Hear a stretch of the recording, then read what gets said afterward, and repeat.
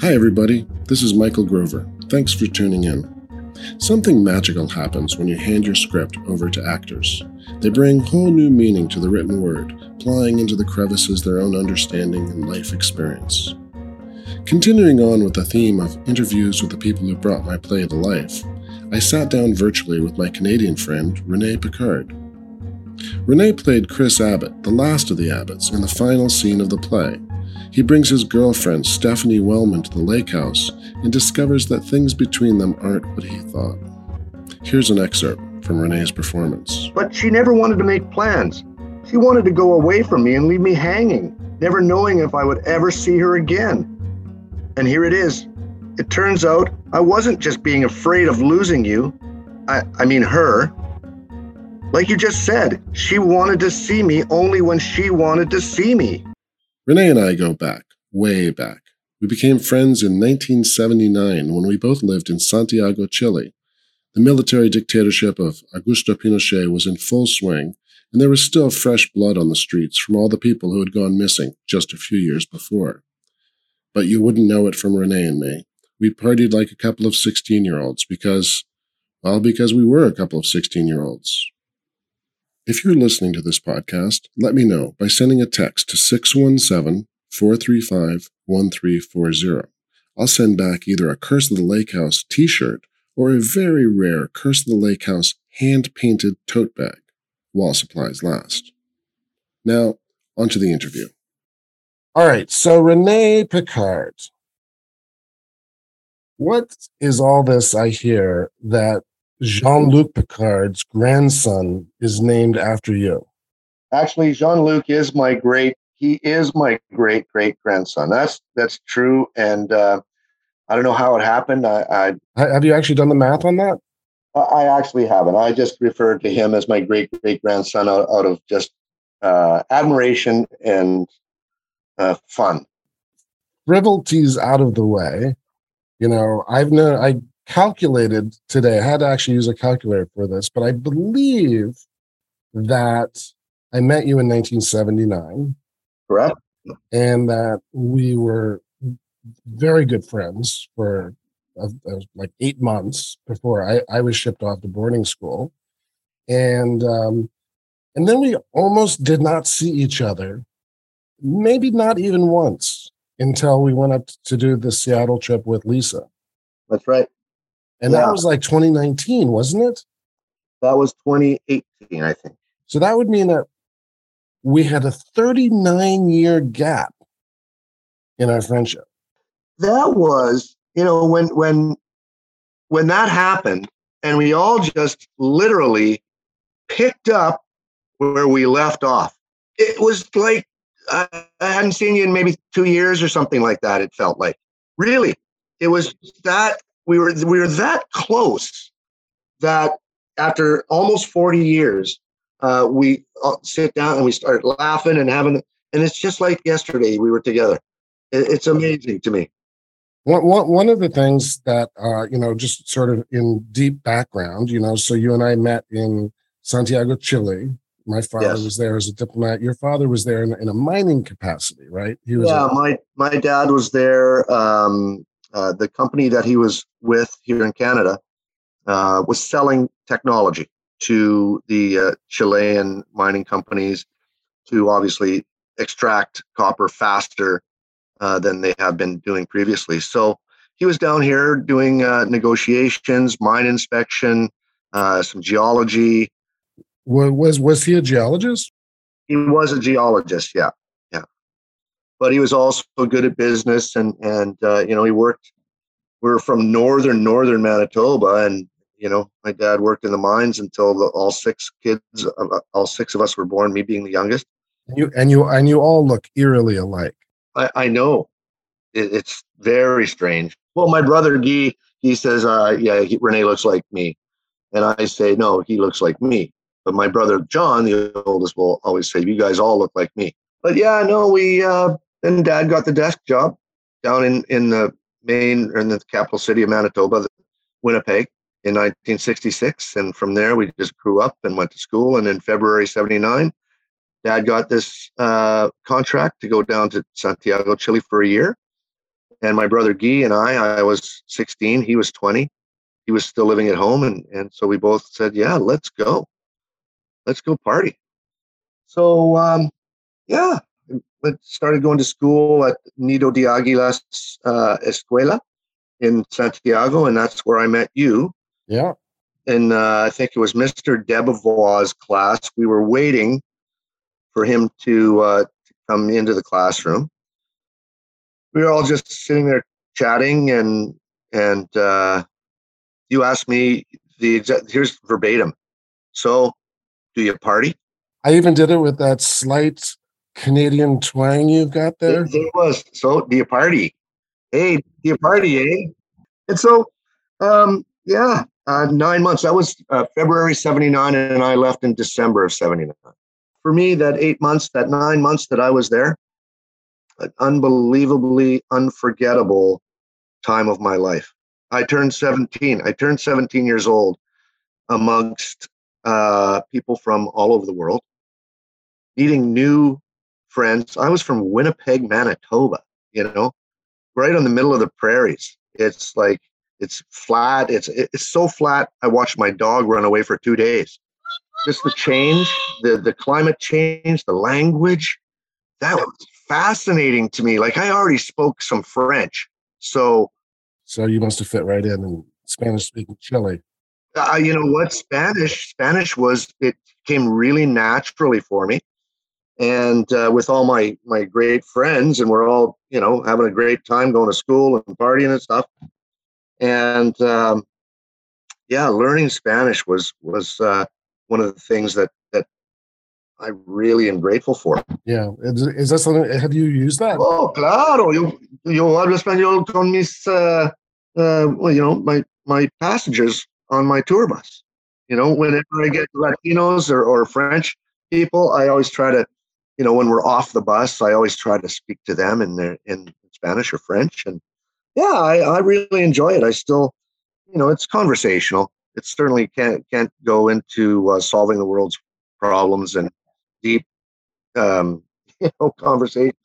No, but you could order a beer and you can. I can order a beer and go and ask where the bathroom is. What more do you need?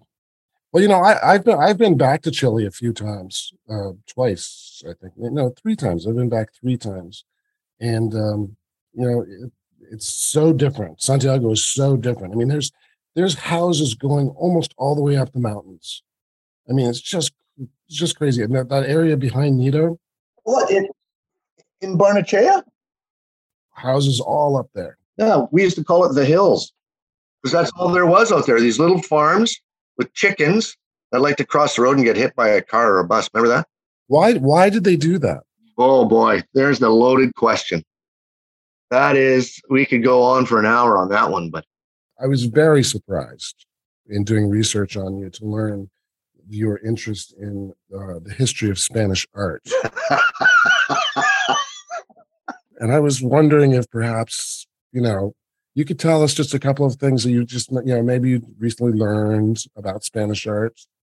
Well, a brief glimpse, Michael, would be the years in between, early 1700s, because Napoleon invaded in 1802. And there was an artist just about 50 years before that happened. His last name was Goya. Perhaps you've heard of him. He was painting very, very dark art because of the horrible things that were happening in Spain at the time. There were just brutal murders going on, and he painted them because he saw all of these things happening and like with his own eyes, and then he would transfer it to canvas. And some of the sketches were really just so dark that they could not be published. They couldn't be sold or anything like that. A lot of them were destroyed. Yeah, no, it's really this guy. I'm gonna do a little more research on Goya because his life is just incredible. Artist, and at the age of, what was it, 70 or something like that, or 65, he lost his hearing. But that didn't stop him. And well, you know what? It even made his art a little darker because of he was more bitter because he had lost his hearing. But you know, like speaking of losing hearing, Beethoven, for example, who has nothing to do with Spanish art nothing whatsoever. to do with Spanish So art. I think you're backpedaling here, but No, but continue. I think this is a good little addition to everything. But Beethoven, like a lot of people told Goya that he couldn't paint because of his darkness inside. Beethoven, a lot of people told him that he shouldn't compose because he's deaf. Did he listen? Oh no! Wait a second. Did you just slip a joke in there? Did I? I didn't mean to. If I did, and then you said, "But did he listen?" No. Well, of course not. He was deaf. Well, there you go. Exactly. You know what I think that you're really good at? You're really good at the long game when telling a joke. Because you told me this whole joke, which I didn't realize was a joke until you delivered the punchline, about how you and your brothers used to go out tipping cows. And we proceeded to have this long conversation about cow tipping. And then I finally said the thing you wanted me to say, which was, well, how do you tip a cow? To which you responded, well, it depends on the service. And it was like, we just had like a 10-minute conversation. And I think that the entire time you had that punchline in mind. That was definitely a long game. Sometimes you got to take the long walk. So it's cold where you're from. It's cruelly cold in the wintertime. You know, we'd be playing hockey at minus 10 Fahrenheit. Wow. We'd be outside. Well, of course you were, right? I mean, because you were kids. We were kids and we just bundled up. Mom and like she'd have big parka and big mitts and boots and the whole thing. So moving to Santiago, Chile must have been like moving to the tropics for you. Well, we hopped on a flight, and this is in February of '79. These are in 1979. They were smoking, drinking, you know, crazy. And that's the pilot. And that's the so yeah, we got off the plane and felt this incredible warmth. And my brother and I just looked at each other. We were good friends, you know. Yeah, we looked at each other and kind of went, "Wow, it's again surreal." So many surreal moments in my life in Chile specifically. Really, just situations where you go, I can't believe I'm in this situation. I can't believe that, you know, it's just so bizarre. So you were telling, so one of the things I don't know much about is your stint in the music industry. In 1990, we'll fast forward a bunch of years. I was living back in Winnipeg and driving a cab. I just finished some time in Calgary as a driving instructor. So I was in Winnipeg and came out to my brother's wedding in 1990 to Vancouver. To Vancouver. I was just this is where I'm going to be. Winnipeg. It's a great place to come from. And I thought, what do I really want to do? And I said, that's it. I'm going to go take a course in audio engineering. So 10 months later, I have a diploma in audio engineering. I start not working, but volunteering my time at recording studios, setting up mics, setting up mic stands, you know, going for coffee, going the old gopher thing, and just trying to get into the music industry. And a friend of mine that was already in with a few different bands said, "Hey, we're going on tour, and we need stagehands. Come along." And I went, "Okay." And I had never really done too much live events at all, and I was hooked. Again, same thing. Live events, the excitement, the unpredictability of live events. Just I was all in. So that was about 1994.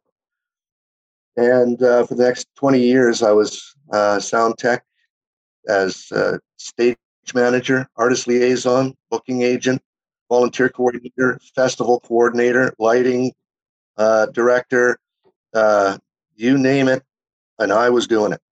And I never really did too much in studio after that, other than go in and set up some drum kits for people that were coming from mostly from LA and recording up here with some of the Canadian artists. So yeah, some been in the right place at the right time a lot of times in my life, but specifically the music industry. Yeah, I've been very very fortunate to meet some incredible people. So when you say live events, you mean concerts, right? Yeah, yeah, rock shows. That took its toll. That's really tough pushing road cases along carpeting, man. I'll tell you, heavy road cases, and the carpeting is just building up and building up, and things getting heavier and heavier. Oh, Plus you were doing the whole thing old school, right? I mean, computers weren't really part of it yet. no, no, this is all analog. Everything is analog, and just the main console for a show, full 48 channel console, weighed about 540 pounds, something like that, and it would be in this giant road case, and it would take six guys. They had three handles on each side, and you'd have to lift that thing. Man, I'll tell you, if if people think that being a rock and roll um, sound tech or sound guy or anything like that in life on the road is great fun, it is great fun. But holy shit, it's a lot. It's a ton of work and long hours. You know, hopping in the truck after you load the truck, then driving to the next town after you just did a show to make it to the next town. The one nighters were the worst. It's brutal. You'd end up doing 12 and 17 days. By the time it was over, just one of them, you sleep for 3 days and recover and get up and eat something and then go back to bed. And then the last few years was what we call a briefcase gig. You walk into a bar and the sound system's already all there, and there's a stagehand that knows the play that works there, and so he sets up all the drums, all the mics, does all the cabling, everything like that, and you step in. Those were really great. You walk in and meet the band and ask them what they want in their monitors, how much of this and that they want in their monitors, and you do a sound check, make them happy, and then run the show, operate the show, and then end of the show, you throw on the background music, shake hands, and say see you later. Grab your check and go. And someone else does all the heavy lifting. Yeah, like I said, Mike, really lucky, really fortunate to have worked with so many great folks.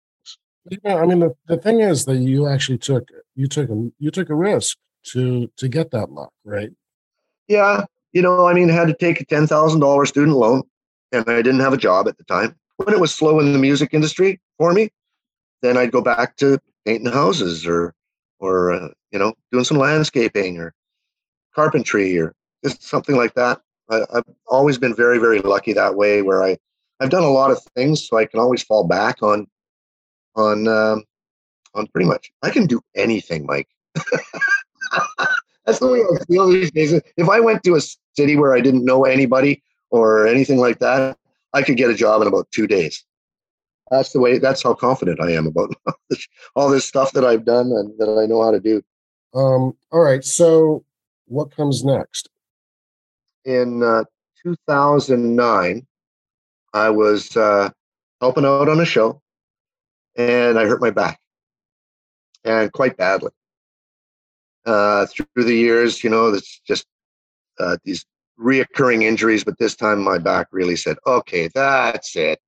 My girlfriend, then wife, now Rose, she she said, you know what, Rene, really, that's it. That you're done. I mean, with the music industry, you can't do these gigs anymore. It's just too much on you. We got to have you healthy. You're only 47. I went, yeah, you're right, you're right. So I started looking at once my back healed up, I started looking at different avenues of maybe some sales, because I'm a good salesman and selling myself, for so many years. And you don't take returns. I do not take it. And so we were at this party, Rose and I, and we met this woman. Her name is Debbie Reynolds. Not the Debbie Reynolds. No, not the Debbie Reynolds. This woman worked for Tourism Vancouver. Yeah, that's the Debbie Reynolds I'm referring to. Why? Is there another one? Exactly. Who's the other one you're talking about? So she, I'm just doing my thing, I'm having a drink, and making jokes, and being Rene, and she said, "You would make a really great tour guide." And I said, "Really? Do you think so?" It's actually funny that you say that. Any friends that come into town from Winnipeg or from somewhere else, I always take them around. I always show them around, you know. And she said, "Oh no, here you got to phone this person." And so for 8 years, I worked for a company called Land Sea Tours and Adventures. And the first 2 years, I was a guide, and we do day tours, mostly day tours, to the capital city, British Columbia, Victoria, on Vancouver Island. That's a full day tour. And then we do North Shore here in the mountains. We do the city tour. We do 5 or 6 tours. We got Whistler and all that. And so for 2 years, I did that. And then the guy who was the driving coach, the driving, instructor, retired. And the boss asked me if I wanted to take over, since I have the background in driver training. And I said, absolutely. Give me that title and a little more money. It's great. That's what happened. So for 6 years, I was an instructor and guide. I would, teach for a week and guide for a week, or, they'd have me going in and out. I wore a lot of hats, and then COVID hit. I was all ready to go in March too. It was really devastating because tourism was completely decimated. And now I'm looking at Rose, and Rose was in the film industry, and that industry was completely decimated. So we kind of looked at each other and said, well, now what? So, but the tour guiding, to me, I'm back. I'm back doing it now, and very, very happy. And working with a company called Discover Canada Tours. That's discovercanadatours.com. And I'm an instructor there. I just had a good young student today, showing him how to drive a 35-foot bus in downtown Vancouver at rush hour. It's a great life. I've got a really good work-life balance. I'm working just part-time for this company, and Rose and I also have a side hustle of treating furniture and area rugs and things like that with non-toxic stain protector. So, and that's coming along really well. That's microseal.ca. We are keeping busy. We've got doggy daycare here in the house as well, and we take care of dogs as well. We are keeping really, really busy, but it's so great to be back in tourism. The cruise ships going to Alaska, phenomenal, phenomenal show of people, of support, and a lot of people that were in the hospitality industry that had to reinvent themselves, much like myself. And during COVID, we kept busy. Rose and I focused on our health. We really started taking way better care of ourselves. We have our own little exercise area here in my man cave exercise area. Saw an ad on Craigslist. It said, "Do you like to drive? Do you like to drive? Yes. Do you want to drive a 2019 Mercedes Sprinter van?" I said, "Yes." The guy says, "Phone me." So I phone him, and I said, "Okay, what am I delivering?" And he said, "Bodies, corpses." Really? Yeah. You go to private residences, and it's not because of COVID. This is just a service that's been provided for many, many years. Because if someone dies in your house, don't bother calling the ambulance, because they won't come. It's not their job to take dead people. There's services. There are companies that take care of this, and they take them to the morgue. But then I got this chauffeur job, chauffeuring seniors, and these senior citizens. Just unbelievable. I had a year and a half of hanging out with these incredible people. Their stories, just I'd ask them questions, and we'd have so much fun in the car, and they're paying upwards of $10,000 a month to live there. So because of that, these fine folks deserve to be driven around in a Bentley or a Jaguar or a Rolls Royce. So I got to drive these three awesome cars all the time for a year and a half. They are incredible to drive. The Jaguar had, you can go to like a massage store where they have got the thing that you put on a chair, on the back of a chair, and these balls move up and down.